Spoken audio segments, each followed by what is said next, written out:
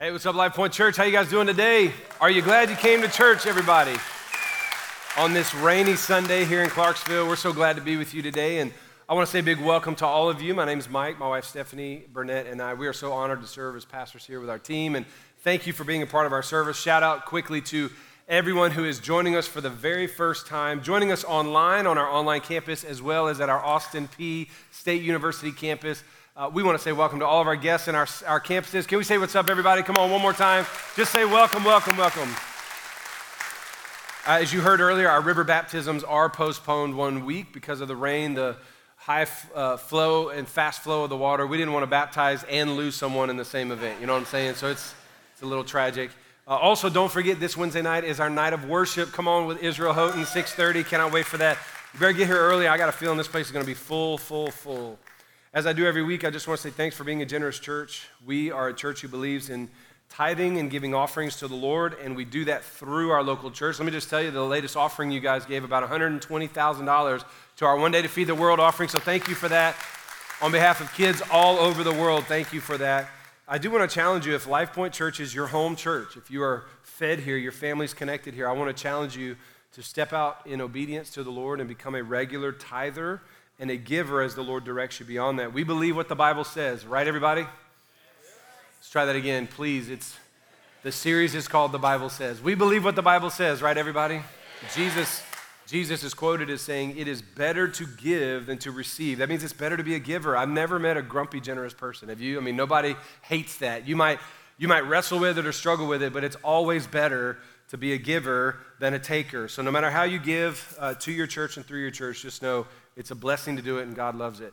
Hey, we are in week 4 of our series, The Bible Says, and my prayer is it's been a great series for you. I want to encourage everyone, find a way right now to take notes. You're going to need to take notes on this message. For some of you, you've never heard a sermon on this topic before, but we're in a series called The Bible Says. We're asking questions, what does the Bible say about? The first week we started, what does the Bible say about the Bible? And in order to do a Bible Says series, we have to establish some common ground, that we believe the Bible, that we can trust the Bible, that it's authoritative, it's a living word, come on somebody, and it is God's word for us, directing us how to believe and how to live our lives, right everyone?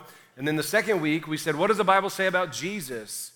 As we look at the scripture, we look at Jesus, God the Son, the eternal one present at creation. He is the Alpha and Omega, fully human, which means he came into our experience as humans. He fully understands grief, struggle, temptation, but he's also fully God, which means he's overcome it all. And because he overcame it, we can overcome the sin and temptation, and he's defeated once for all. He is the only way to heaven. He's the only way to God. He's the only one who died for the sins of the whole world. There's no plan, second plan. There's no sequel. There's no another version coming. It was the free gift of God of salvation that we receive and thus submit our lives daily to Jesus Christ. He is the anchor point of our lives, the centerpiece of our faith, the cornerstone of everything that we focus our lives around. He is our King, our Lord, Jesus Christ. Can I hear an amen, everybody? Man, I was about to preach that sermon all over again. Did y'all see that? Whew. I love me some Jesus Christ. Last week, Pastor Herbert crushed it with a sermon. What does the Bible say about the Holy Spirit, the Holy Spirit? That's Herbert Cooper on the Holy Spirit. Y'all get up here and preach 3 times in a row. You try it. Anyway, Pastor Herbert Cooper preached a great word. What does the Bible say about the Holy Spirit? Wow, man. I got to hear that sermon 4 times. Couldn't get enough of it. We love God the Holy Spirit. He's eternal. He's not weird. He's not JV. Man, wasn't that great to hear? He is fully God. He is alive on the inside of us. He fills us, empowers us, equips us to do the work of God. Today, we're asking the question, somewhat in follow-up to last week, but what does the Bible say about spiritual warfare? What does the Bible say about spiritual warfare? Now, to be candid, this is already a term that some of you are just kind of, what in the world, where's this coming from? Many of us don't even use this language or terminology, but I'm going to tell you right now, every single one of you are engaged, have engaged, or will engage in spiritual warfare. And I want to teach you what it is, who your enemy is, and how to have victory and walk in victory and not be defeated, because I believe you have a 100% success rate if you understand who you are in Christ and that our enemy is defeated. But when I use the word spiritual war, I'm already preaching. See, I'm ready. Where's my amen crowd at today? I just need to know if y'all are awake. The term spiritual warfare, to be candid, does not appear in the Bible, right? A lot of words that we use aren't necessarily in the Bible, like Facebook. But The term is not there, but the concept sure is. And it's something you and I need to know about and be strong in and capable in as followers of Christ. So let me start by saying this. The big idea of warfare in general, right? The big idea of warfare, it's understood as engagement between two or more parties in conflict, in battle, in war. It's fighting, it's conflict, it's tension. And we see human warfare, cyber warfare, spiritual warfare, warfare between your kids. Come on, right? The idea, how many of y'all had warfare driving to church this morning? Bless God. So the idea of warfare is basically the engagement of two or more parties who are in conflict or in battle and war, and they're fighting. Many of you soldiers are very familiar with the concept of warfare. You understand strategy and movement and enemies and who's the protagonist, the antagonist. You understand weaponry. So warfare is not a foreign concept, but spiritual warfare is, for a lot of Christians, a very foreign concept. So I want to teach you on that today. Couples go through warfare. Families go through warfare. Companies go through warfare. Nations warfare against other nations, or sometimes even nations, civil warfare among themselves. But the idea of spiritual warfare is something you need to know about. It's something you need to be equipped to understand. And this is just the beginning of a conversation on this. Honestly, we could do an entire series on spiritual warfare, but specifically because you and I are spiritual people. We're spiritual beings. We are body, soul, and spirit. Remember, we are made in the image of God. We are created and gifted by God with a body, with a soul, with a spirit. Many of us think a lot in the flesh. We think about, well, that's just, I'm hurt because I got injured. We don't think of that injury as a spiritual attack, or we think in the mind and emotions of a soul person. We're just going to logically rationalize things and think our way through things. But you are a spiritual being, and there is conflict in the spirit world. And if you don't know this about your Bible, saddle up, because I'm about to teach you some really powerful things. First of all, you need to understand God and all of his people have one primary enemy. God and his people have an enemy. Now, for many of you, you never think in terms like this. You don't think what's happening in your home and the chaos at your work, or what's going on in the nation or politics or on the street in big cities is spiritual at all. You just think it's natural. You think it's just the consequence of decisions. And some of that is true, but for many of us, we don't start to think in terms of spiritual conflict and spiritual warfare. I want you to think of yourself as a citizen, right? I want you to think in terms of citizenship. If you're an American citizen, you belong to a nation, you live in a state, come on, Jesus, the best state in America. If you live here in Tennessee, if you migrated from the West, welcome. You belong to a nation, a state, you belong to a kingdom of where you are and where you live. But let me just tell you, as a citizen, you are also a citizen of another kingdom. And it's bigger than Clarksville and Tennessee and America and the earth. You belong to the kingdom of Almighty God. That is where Jesus talked about it. He called it the kingdom of heaven, the kingdom of God. That is where Jesus Christ is the King of kings, and we are all not kings. We are all subjects of the kings. The basic makeup of any kingdom is a king and everything subjected to it. Nations over the years have had kingdoms. We just saw the monarchy shift hands for the first time in 7 decades in England this weekend. There is, for the first time in almost all of our lives, a king of England. That has not happened in all of our lives. 70 years that we've had a queen of England. But there is a kingdom there, and I listened to King Charles, his coronation speech, and he talked about all of his subjects and commoners and lands and stuff. There's a king and everything subjected to it. And the same is true in the kingdom of God. There's a king named Jesus. And everyone who belongs to God through faith in Christ by the power of the Holy Spirit, we are subjected to King Jesus. We submit to his leadership. We say that he is in authority. We trust him as the king of all things. As subjects and citizens of God's kingdom, listen, you're not just slaves, serfs, and like people on the corner of the kingdom. In this kingdom, you are sons and daughters. You have an inheritance with God. You are seen as someone who is highly visible and highly valuable. You're not just some slave in a corridor somewhere. You are a daughter of God. You can claim the rights and privileges of family with God and sonship and friendship with God. You claim the promises of God, the attributes of God, the citizenship of the kingdom of heaven. And when it wars against the kingdoms of this world, you go, no, I belong to a kingdom where I have authority and I have family and I have sonship with Almighty God. Even while we live in this flesh and we live on this planet and we live in this state and in this city, even in a certain apartment or home, we belong to another kingdom where God rules.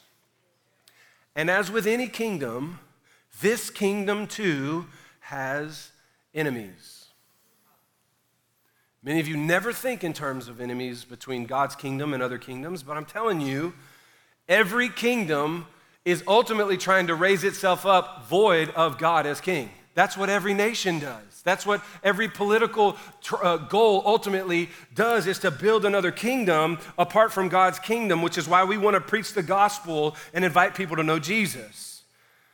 But the primary party who hates the kingdom of God, who hates the citizens of the kingdom of God, the sons and daughters of God, is the kingdom of darkness, the kingdom of Satan, the ruler of this biblical enemy of God. The devil is Satan. Because he hates God, listen to me, he hates you. And sometimes we think the drama and the tension and the pain going on is just benign and just natural causative reactions to things. But maybe Satan attacks you, his demons attack you. Maybe there's some spiritual warfare going on in your life, and you need to understand there's an enemy of your life and soul that is constantly trying to pluck you away from being a citizen of the kingdom of God. Let me show you some of what the Bible says. 1 Corinthians chapter 6. I love this. The Apostle Paul's teaching the Corinthian church, who is full of craziness. I mean, they're going through all kinds of sexual immorality, political immorality. They're going through financial indiscretions. This is a church, the Corinthian church. He's writing this letter to correct all kinds of wackadoo craziness in their life. And then he says to them, on the tail end of talking to them about they're giving their bodies away sexually and they're worshiping in cult prostitution and idols, these are the Christians. He goes, do you not know? Your body is the temple of the Holy Spirit who is given to you from God. Everybody just put your hand somewhere on your body. Your physical body is the temple of the Holy Spirit within you, whom you have from God. Look what he says. You are not your own. This doesn't belong to you now. You're a citizen of a kingdom, and the king owns everything. You're not your own. You were bought with a price. The price was the cross of Jesus Christ. Here's what you got to understand. The Holy Spirit of God himself resides in you. Remember what Pastor Herbert said last week. The Holy Spirit is God. The full Godhead is in the Holy Spirit as well. He's not JV. He's all the power of God. And he resides on the inside of you. You are no longer your own, but we're citizens of God's kingdom, and his Spirit resides. Listen, every other kingdom has a throne and a palace in some place. And we think the Spirit is just mystically floating around in some other place. Listen to me. The Spirit of God resides in you. His throne is your life. His throne is your heart. Jesus taught this over and over again. The disciples are going, will you establish your kingdom on earth? He goes, no, I'm going to establish my kingship, my reign, my rule by my presence inside of them. So every place you go, you bring the Spirit of God with you. Every time you go to work, every time you come home, when you come to church, when you go to Walmart, when you're getting cussed out by somebody on Wilma Rudolph, everywhere you go, the Spirit of God is on the inside of you.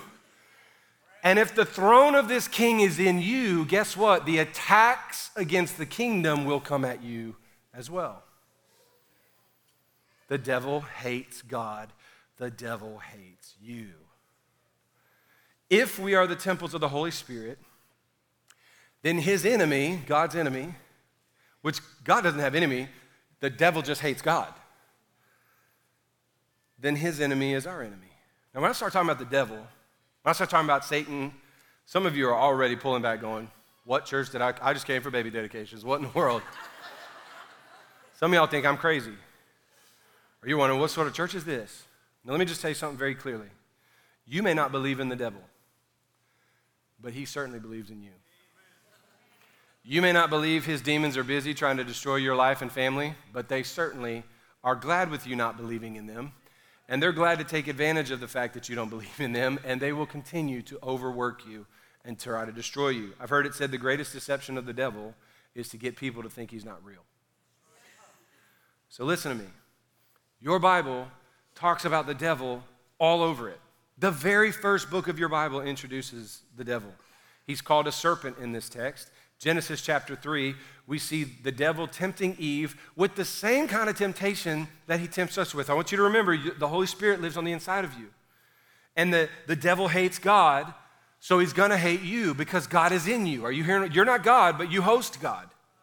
In fact, the concept that Paul is actually talking about here, he's telling people in their sexual immorality, he says, don't you know your body houses God? Would you attach God's presence to sexual sin and prostitution? Of course not. Then you need to think about in context here. You see, every time you're doing sexual immorality, you're doing it with the house of God. That's the context of this verse. You always carry the presence of God in you because you belong to Jesus, because you put your faith in him. Now watch this. In Genesis 3, so Genesis 1 and 2, it's a great story. God created the heavens and the earth, everything was nothing, then it is, boom, he said it. And it is, that's the Big Bang Theory. Bang, he said it, bang, there it is. We're not gonna argue the details on that because you and I weren't even there. It was all good, it was very good, perfect. No sin, no brokenness, no death, no disease, nothing. Chapter 2, God gives instructions. He goes, you guys frolic around butt naked. These were the days. You know what I'm saying? It's like little kids in your backyard. They just didn't even care. Y'all know I have weird little kids too? You know what I'm saying? Mine are older now. That's not, you know what? Let's just keep going. Not my kids at all, ever, in fact. I need to eat. Chapter 2, God says, you can do whatever you want, you can eat whatever you want, just don't eat this one tree's fruit. You can eat of everything else, but of this tree's fruit, you can't eat it. Now, how many of you know good parenting gives boundaries? Come on, parents, good parenting gives boundaries. Y'all need to have screen times and whoopings and timeouts, and y'all need to take stuff from your kids every once, because good parenting has boundaries. No, you can't hang out with them. Anyway, so they had one boundary, and honestly, they probably never even thought about it. They just, Adam and Eve got everything else to have, and the devil comes along. In verse 1 of chapter 3, it says, now the serpent, this is how he's introduced, which is a metaphor of his personality and his way of doing things too, that he's slick, sly, he's sneaky, right? He's a serpent, he's presenting as a serpent, was more crafty than any other beast of the field. Not like Chip and Joanna Gaines crafty here, people. It's like cunning and deceitful. He was crafty, and look at this. He, the serpent, said to the woman, did God really say? That is the number one temptation many of us face still. Did God really say to forgive everybody? Did God really say to be this type of generous? Did God really say you can sleep with whoever you want, as long as you feel like, did God really say to curb your passions? Didn't God just let you do whatever you want? I mean, the devil is so slick. He's always challenging us to question what God said. That's why we're doing a series called The Bible Says. Because I believe that our culture is buying into this same lie. Did God really say? I don't want to unpack the whole story of the fall of mankind. It's the reason and the genesis of why we are where we are. But I want you to understand the devil's sneaky. One of his consistent tactics is to tempt you to question what God says. The Bible mentions later Satan, or the adversary particularly, the devil approaches God in Job chapter 1 to tempt Job and try to destroy his life. It's the devil who's credited in 1 Chronicles 21 who tempted David to take a census of the nation of Israel when God said not to. Did God really say not to take it? I think you should take a census. It's the devil who the Lord directly rebukes and names him Satan in Zechariah 3. Jesus talked about the devil. Jesus was tempted by the devil.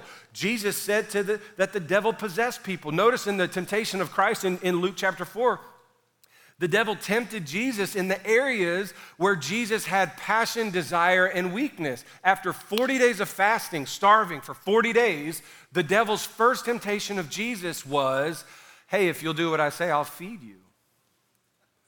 You ever notice you're most often tempted in things you like? Like, I'm never tempted to buy a cat. Never.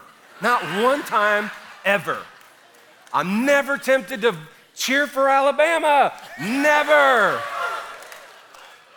You ever notice you're not ever tempted in things you don't like or need or want?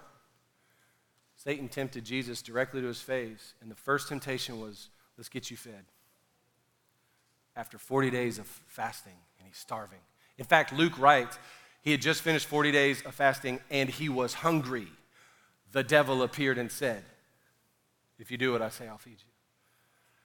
Jesus said, he said people were possessed by the devil. He said leaders were possessed by the devil. Jesus at one time saw a man who was living up in the mountains north of the Sea of Galilee, living like just a wild man, naked with chains around his ankles. He was basically like an asylum escapee living in the mountains. And Jesus comes upon this man, and it says that he had a host of demons living on the inside of him, angels of darkness, angels of the devil living on the inside of him. In fact, when Jesus walked up, he didn't introduce himself. They recognized him. They said, Son of God, what are you to do with us? How many of you know the devil always recognizes when Jesus is on the scene? The question is, are you living so full of the Spirit that the devil recognizes when God is on the scene in you? Jesus walks up to this man, and he casts these demons out of a man and into a herd of pigs. In Luke chapter 10, I love what Jesus said about Satan. Jesus said, I saw Satan fall. I saw it. You think Jesus is a liar? He said it. I saw it. I saw Satan fall like lightning from heaven. It was quick, it was fast, it was immediate. It wasn't a big sappy move out where Satan got to pack a U-Haul and say goodbye to all of his friends. He was out. And the theological reason for that is his pride. He wanted to be God. He wanted to challenge God's authority. But how many of you know when you fall, you're fallen, you've lost, you're a loser? Jesus said about Satan, he's a loser. He's already lost. He fell. I don't know why we give this guy any props. He's already fallen out of heaven. He's a fallen angel. Part of knowing your enemy is realizing he's already a loser. How many of you know it's a great strategy to win a war when you already know your enemy's a loser?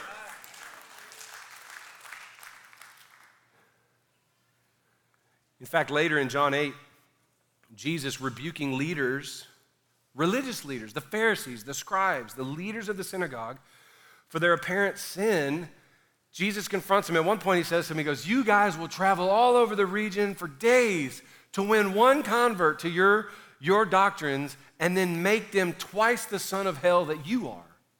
I don't know about you, but if I'm a pastor and Jesus rolls up and says that to me, I'm quitting the ministry. You know what I'm saying? I'm going to make boats. I'm doing something else. But the leaders of the religious establishment, the Jewish religion, are confronted by Jesus so much. And this time he goes for the jugular. Watch what he says in John 8. He goes, you are of, in the Greek text, the Greek terminology, this is of or from, or you've come out from your father, the devil. Now, how would you like to be the leader of the synagogue that day? Now, wait a minute. You know when he's like, you guys are just like your father. They're thinking, Father Abraham and many sons, right? They're thinking, Father God, yes, tell us Jesus. He goes, no, you're like your father, the devil. And your will is to do your father's will. Now, think of who he's talking to, the Pharisees and scribes. What did they later do to Jesus? What did they do to all the religious leaders or anyone that opposed them? He says, the devil was a murderer from the beginning. What do they end up doing to Jesus? He said, you're just like your father, the devil. You do your father's desires. He was a murderer from the beginning. And he doesn't stand in truth because there is no truth in him.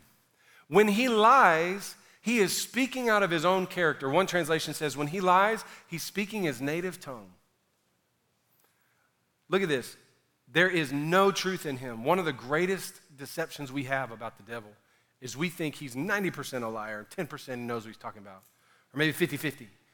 And we prove that when we give in and believe that what he's tempting us with is true. You can have a little bit of that on the side. No one will know. No one will find out. Your wife will never see those texts. Hey, you can take that extra money from your company and they'll never find out. We believe that little bit of deception. We believe that that'll be true for us. Listen to me. The devil never tells the truth. There's no truth in him. When he lies, he speaks out of his own character, for he is a liar and the father of lies. Lies come from the pit of hell. Lies are never from God. And when we believe the lies of culture, the lies of the world, the lies of the flesh, we are following after the lies of the devil. God never lies to you. He is always truth, and in him there's no shadow of turning. Jesus goes on in John 10, he calls him something else. The thief. I mean, think of all the titles Jesus has given this guy. He said the thief comes to steal, to kill, to destroy. Jesus counteracts that. He goes, I came that you may have life and have it abundantly. If you had to choose theft, death, destruction, life and abundantly, who chooses the first one? Anybody? Bueller? Who chooses life in that abundantly? Overflowing, life to the full. Hey, listen to me. This verse alone shows the conflict. I want you to evaluate, are you experiencing a life of stealing, killing, destroying, devouring, or a life full and overflowing? I'm not a prosperity gospel guy.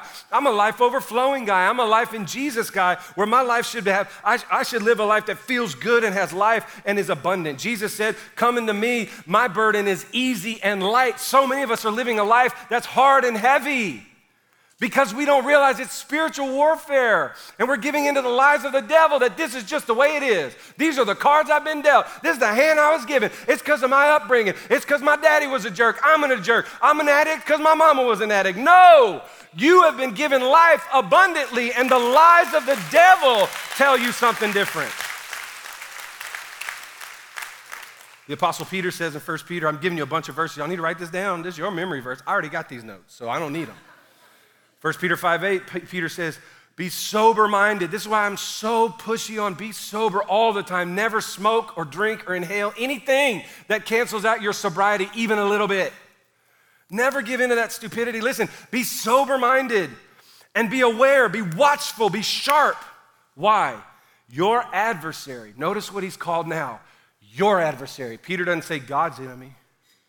He's your adversary. The devil. There's his name, your adversary, the devil. Look at this.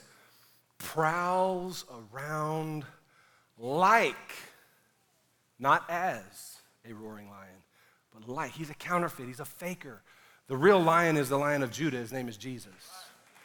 But Peter said, your adversary, the devil, you need to be sober. You need to be clear. You need to be constantly ready and see this clearly, because your adversary, the devil, prowls around like a roaring lion, seeking whom he may devour. Do I need any more proof that the devil's a cat? Come on, everybody, right here. I'm going hard on this cat thing, and I get texts and emails every week. People in the lobby like, you've never met my cat. Right, because I'm sanctified. I don't want to meet your cat. Hey, let me tell you something about this verse. This is interesting to me. People get so scared when they hear this verse. The devil prowls around like a roaring lion. People think roaring lions, man, they're so tough. I think lions, male lions, are the weakest, most cowardly animals. First of all, we call them the king of the jungle, and they live in the desert. Anyway, think of how lions act. They roar, they have a huge roar. Now, I ain't gonna lie, if I'm one-on-one in a cage with a lion, I'm dead. Or the person slower than me is dead first, you know what I'm saying? It's terrible. I got kids, I got to do something for my life. But think about a roaring lion. Male lions, they roar, they're big and loud, but they always send others to hunt for them. They send the women to hunt, actually, which means, ladies, come on now. And then, notice if a male lion, you go watch David Attenborough do a video on lions. The male lions only hunt the edges, the weak, and the small. They never approach the big bull in the front of the pack. You go listen to Attenborough. And now the lion slowly walks to the edge and finds an antelope with a broken leg and no eyeballs to see, and grabs him up. Fierce lion. The lion is actually a weak image here, because lions prowl on this. Here, listen to me. The devil will always catch you in the shadows. Catch you when you're weak. Think about when he tempted Jesus. He was starving after 40 days of fasting. Satan never comes at you when you're full of faith and full of the Spirit, because he's a coward. Peter says, be aware and watchful. He prowls around like a roaring lion, seeking whom he may devour. Just these verses. The devil is called Satan. He's described as a serpent. He's crafty. He's a murderer. He doesn't speak or stand in truth. He lies constantly. He's the father of lies. He's the thief who comes to steal, kill, and destroy and devour your life, your family, your kids, your money, your health, your boss, your church, your pastor. Everything good that God does in you, he's after it. Why? Because he's already lost against God. He fell from heaven. He lost against Jesus when Jesus raised from the dead. He can't defeat the spirit, so his only play is to attack you. Your adversary, the devil, is coming after you. Listen, your enemy's not your wife or your spouse or your husband or your boss. Your enemy's not your kids. Your enemy's the devil.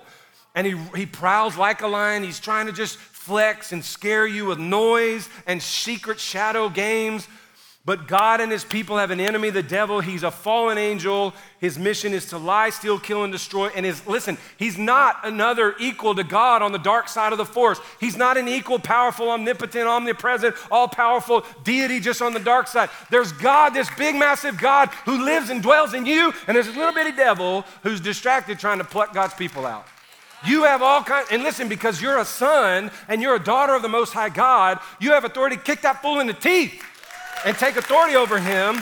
He's no match, listen, he's no match to the God of the universe, and that same God dwells in you, so he's actually no match to you. You have nothing to fear. You have nothing to be afraid of. God defeated him. Jesus defeated him. The spirits defeated him, and you and I can defeat him too. The only target the devil has is us. So here's what I want you to evaluate. Now that I've given you this theological background, listen. The Spirit's in you. He's crafty. He questions God's word. He is a liar at all times. He's a thief, comes to steal, kill, and destroy. He's prowling like a lion, trying to scare you and taking advantage of you in the weak spots. So let me just ask you this question. I want you to evaluate the pain points of your life. Evaluate where life is hard, where there's fighting in your family, your marriage is coming apart, your kids won't seem to listen. And I want you to think about the pain points of your life. The stress at work, the sickness you can't seem to get healed from, the anxiety that's going on in you. Here's the question. Here's the spiritual warfare question.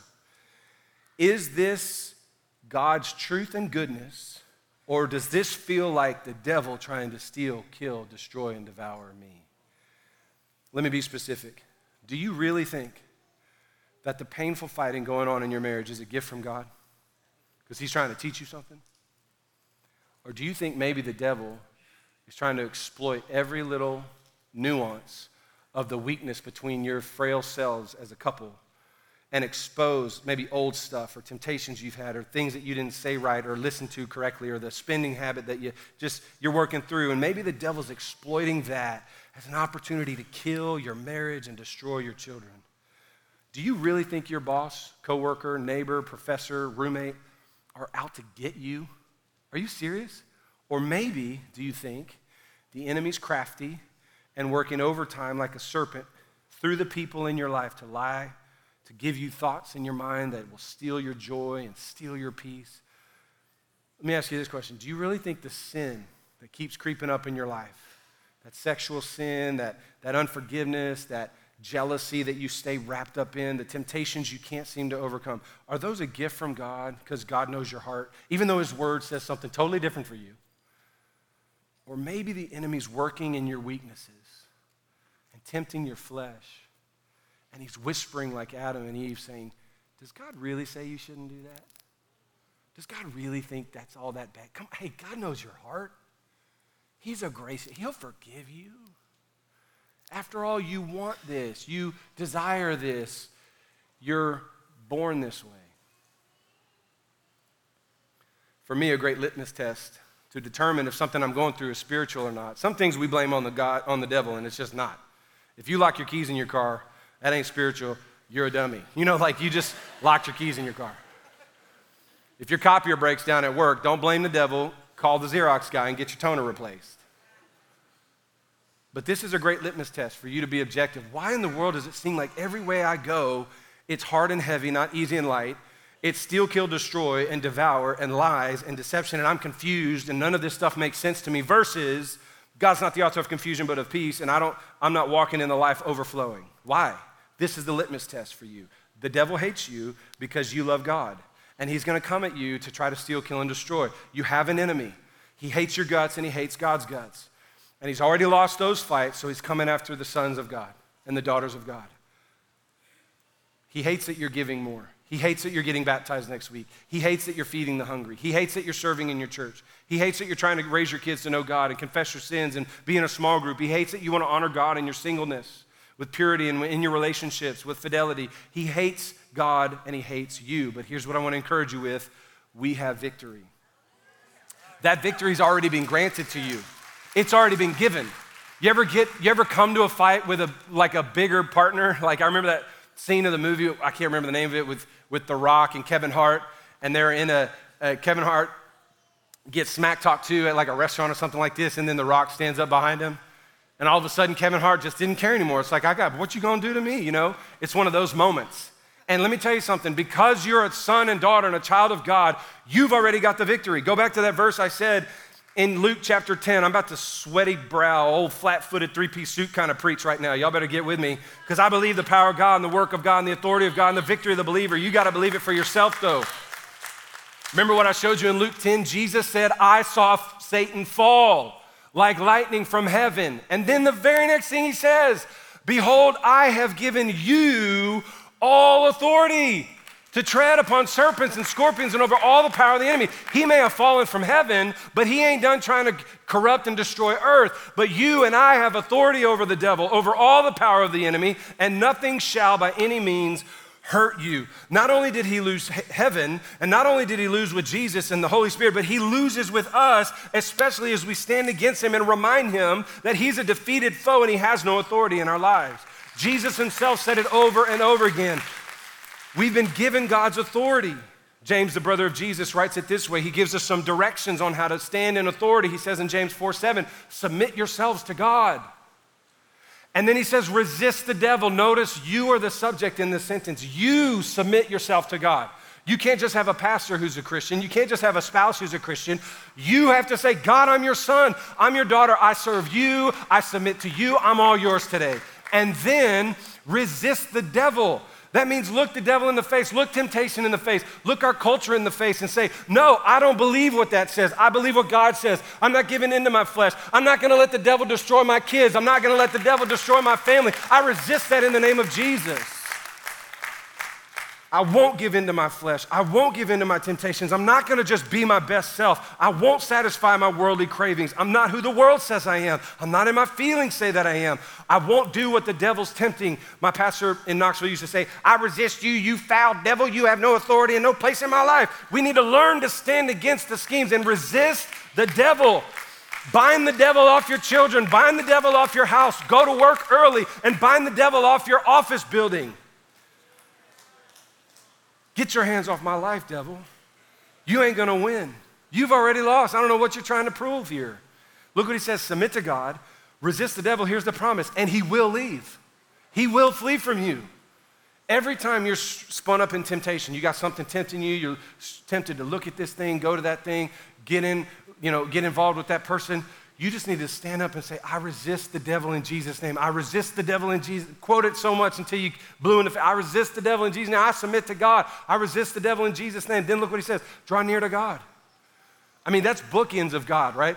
Submit to God, draw near to God, and God will draw near to you. I'm gonna tell you someplace the devil never wants to fight is when you and God are super close. You draw near to God and he'll draw near to you, and the devil's like, I can't mess with them people, man. They're too close to God. They know what's up. I'm a loser. I've lost it all. I have no authority in their lives. You draw near to God. Are y'all hearing me today?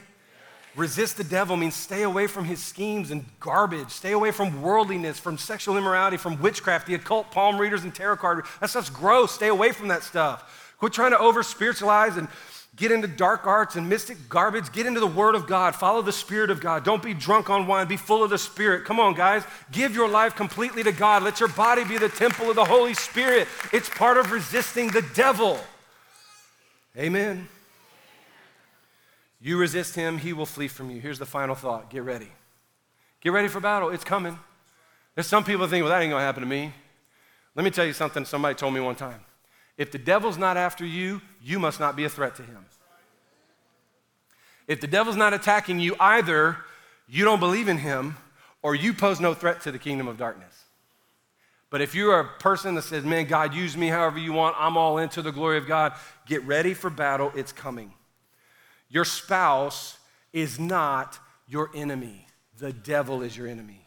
Your kids are not your enemy. The devil hates your family. Your sexual impulses aren't your enemy. The devil hates that for you, that you long for purity. The government's not your enemy. The devil hates harmony among people and nations. That person who offended you and cut you off driving to church this morning right in front of Popeyes, they are not your enemy. The devil hates the thought that you would extend the same forgiveness to others that God extended to you. My wife, she's really good at saying this when we're fighting because she won't listen to me. We'll get into a fight and an argument. Man, we fight like everybody else. And she'll get to a point, usually one of us, more her than me, but she'll get to a point where she'll go, hey, I am not your enemy, Mike. Satan hates you and he hates me and he hates what God's doing in our lives and we need to take authority. I'm like, you pray if you want, but I'm trying to win an argument here. It's the true story in our house, man. That's how we roll. And she's literally walked away and said, I'm going to pray. I'm like, go on ahead, go on. Right? She'll say, I'm not your enemy, Mike. The devil's our enemy, and we need to pray. Let me tell you something. Your kids acting a fool all the time, your kids drifting from God, that's a spiritual attack on your family. Your boss not getting along with you, you feeling attacked at work, your neighbors and you just always not get, that's an enemy, that's a spiritual attack, and you have victory, so claim it, stand in it, walk in it in the name of Jesus. Paul says this finally, be strong in the Lord. Some of us are just trying to be strong in our own might, in our own logic and reasoning. We want to be strong in our Fox News and CNN quotes. How about we be strong in the Lord and in the power of his might? Man, if we could go 100 years from now and read the stuff that we're focusing on, I think we'd be so embarrassed. Be strong in the Lord and in the power of his might. He says, put on the whole armor of God. Why? So that you can stand against the schemes of the devil. We don't wrestle against flesh and blood. Are you kidding me? These things aren't just natural. He said we wrestle against rulers and authorities and cosmic powers over this present darkness. We still live with darkness and sin in this world. Even though we're children of God, we still live with this present darkness against spiritual forces of evil that's in the heavenly places, in the spirit world. Hello? This is your Bible, it says this. He says, therefore, take up the whole armor of God so that you would be able to stand in an evil day. Stand up. And he said, having done everything you can, stand firm. Then he gives us our armor. Soldiers, you understand the value of good armor. He says, put on first the belt of truth. How many of you know that keeps your pants on when you're running? That's good. But it also keeps you ready and agile and active, and there's weapons there on your belt. He says, put on the breastplate of righteousness. It's chest piece, protect your heart. And also on a breastplate is your name and your identity of the nation you serve, and you say, I stand with the kingdom of God. And the breastplate is one of righteousness that says, I'm righteous because Christ has made me righteous, not because of anything that I've done, and nothing you can do can make me unrighteous, devil. But I'm the righteousness of God. I don't have to give into that temptation because righteousness flows through me. Put on the shoes prepared with the gospel of peace. I love the idea that everywhere the person of God walks should be a place of peace. And when you go to work, you bring the peace of God with you. You ever walk into a place and just settle the room? That's because the peace of God resides in you. He says, in all circumstances, take up the shield of faith. This is how we deflect attacks. He says, the shield of faith. How's our faith built? Romans 10:17, building up your faith in the word. Jude 1:20 says, build up your faith in prayer. This is why we read the word and pray. So that when the devil tries to attack you and lie to you and tell you stuff, you go, no, bro. The Bible says, God says, no, you can't lie to me, devil. Everything you say is a lie, but I got the shield of faith to deflect the darts and the attacks of the enemy. Put on the helmet of salvation. Man, I am so saved. I know it. I have a no-so faith in Jesus Christ. I am born again. I'm a son of God. I don't live like this. I'm a part of God's kingdom. I'm an inheritance earner of God's heavens. Man, I'm saved forever. I don't live like that. I used to be. I'm not who my grandpappy was. I'm not what my upbringing says. I'm not what my feelings feel. I'm saved. I'm different. I'm sanctified, set apart by God himself. I know it. I believe it. And then he said, picking up the sword of the Spirit, the AR-15 of the Spirit, come on, Jesus, which is the word. This is our weapon. It is written, devil. It is written, honey. It is written, kids. It is written. The sword of the Spirit is the word of God. Praying at all times in the Spirit. Don't you love that he gives us this weapon of prayer? Come on, everybody, stand to your feet and let's pray together. You have victory today, church. The Bible says the devil is real. The Bible also says he's defeated. He's under your feet. And you and I have authority over him. So walk in victory. Walk in authority. You win. Can I hear an amen, everybody? Come on, online, join us in this prayer. Would you open your hands to the Lord? Father, in Jesus' name, we thank you for the victory we have in Jesus. We thank you that we have authority over the devil and all the schemes of the enemy. We rebuke and bind that in Jesus' name. God, we stand as sons and daughters full of the Holy Spirit dwelling on the inside of us. Our body is the temple place of God Almighty, and we get to stand against the schemes of the devil. He can try to attack us, take us down, discourage us, devour us, destroy us, steal us, kill us, and whatever, but he has no authority. And we stand in our authority as sons and daughters of God, full of the Spirit, resisting the attack of the enemy in Jesus' name. Lord, may it be our dedicated prayer every day this week that we will stand for God, walk in peace with the breastplate of righteousness, the helmet of salvation, the belt of truth, the sword of the Spirit, the shield of faith, and in prayer, Lord God, that we would recognize the attacks of the enemy on our lives, and we would stand and walk in victory every day in Jesus' name. Lord, would you forgive us? Come on, pray this with me. God, forgive me for trying to lead my whole life, for trying to have it my own way, to defend myself. Say, God, I throw myself on the mercies of God. I submit to Jesus as the Lord of my whole life. I believe he died for me and raised from the dead so that I can live forever. Say, God, I'm all in. I have victory. I have authority over all the schemes of that foul devil. He's a loser and I'm a winner. Come on, say it again. He's a loser and I'm a winner in my family, in my job, in my health, in my home, in Jesus' name. To God be the glory. Come on, let's celebrate today and worship the Lord. Amen.